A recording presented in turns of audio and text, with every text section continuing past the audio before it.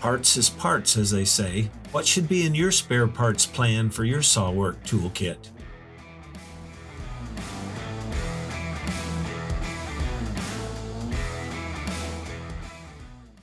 I had a message recently from William Eckhorn. He asked what should be in your kit for backup parts and any advice on sprockets. Thanks, William. So I asked for ideas from chat participants to make sure I was thinking of them all, and here's what they had as a compilation. The chainsaw engine is nothing but an air pump. If the filter is dirty, the run is going to be rich. This causing plug fouling, muffler clogging, and possibly carbon buildup causing bearing failures. A spare filter can be rotated in service so a clean airflow is always possible throughout the saw workflow. The spark plug is the main event in the two-cycle combustion process. If it won't spark, the saw will park. Spare starter rope. Have you ever tried to push start a chainsaw? Not gonna happen, so pack a spare cord. Fuel cap and fuel filter spares. I've misplaced a fuel cap once or twice years ago before retention caps, but the issue could be a rubber seal also, so a spare cap is of merit. Fuel is a major issue and dirty fuel can spoil a great sawing experience. A spare filter is a good measure. Screws. An assortment of screws for handles, mufflers, and side covers is a valuable commodity in the field. Torx or Allen heads with serrations can help to hold everything in place under tough sawing conditions. Bar nuts. Don't leave home without them. Maybe 4 of them. Make sure they are the right ones for your bar studs, size, and threads. A chain catch. This is a safety feature that protects you and your saw's lower parts and handles. Make sure it's there and in good shape. Sprocket types and when should you replace them? Tooth count can make a difference. Chain speed or torque. Which do you prefer for your type of wood? Rim sprockets can quickly be changed on some saws and can sometimes cause less damage should your chain derail from the bar.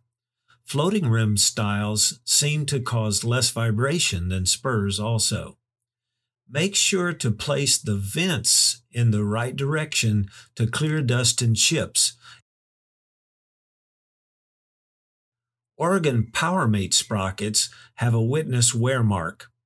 If not, about 20/1000ths of an inch of wear is a good time to consider replacement. And it's important the retaining E-clip and washer are in the right place and direction. Both the floating rim and the spur type sprockets are very hard. They take a real beating. So it's important that you keep a close watch on these throughout your operations. It's an interesting process how a floating rim sprocket is made. A sample of a heat treat hardness inspection is very important to its life. The floating rim sprocket starts off with a multiple process. First of all, is a plastic or nylon mold that's formed, carries all the characteristics of the finished product. Then it's dipped into a ceramic material multiple times. The ceramic material then encompasses all the plastic on kind of a tree-shaped, looks like a model car parts setup. And then they take and they melt the plastic out of the mold. They pour hot centered metal, in other words, melted steel, into that mold at that point. That cools, they break it off. The actual metal sprockets fall apart. They have to be trued and ground and deburred. And then they put them on racks and back into the heat treat process. Multiple steps. And it's a tedious process to make that hard enough, yet pliable enough to be able to maintain and to hold all the vibrations of the bar and chain. Spare centrifugal clutch springs or assembly.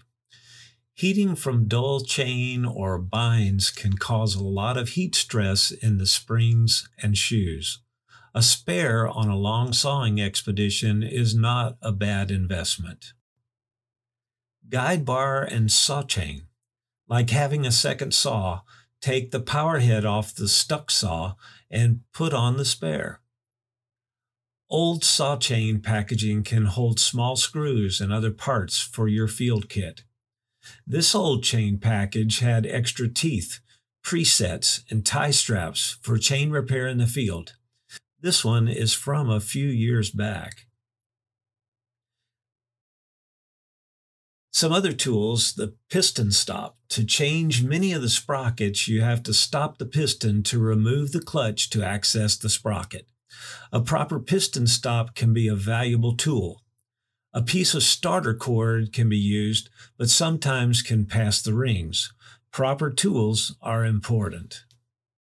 Last and not least, a carb screwdriver and a bar scrunch. And don't forget, in case you get caught out, you may need an old toothbrush for a little cleaning. Let me know if you picked up anything useful or if you have had an addition to this list.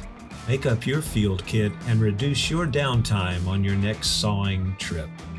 Thanks for watching. Please press that like button and subscribe if you find these useful. Good sawing.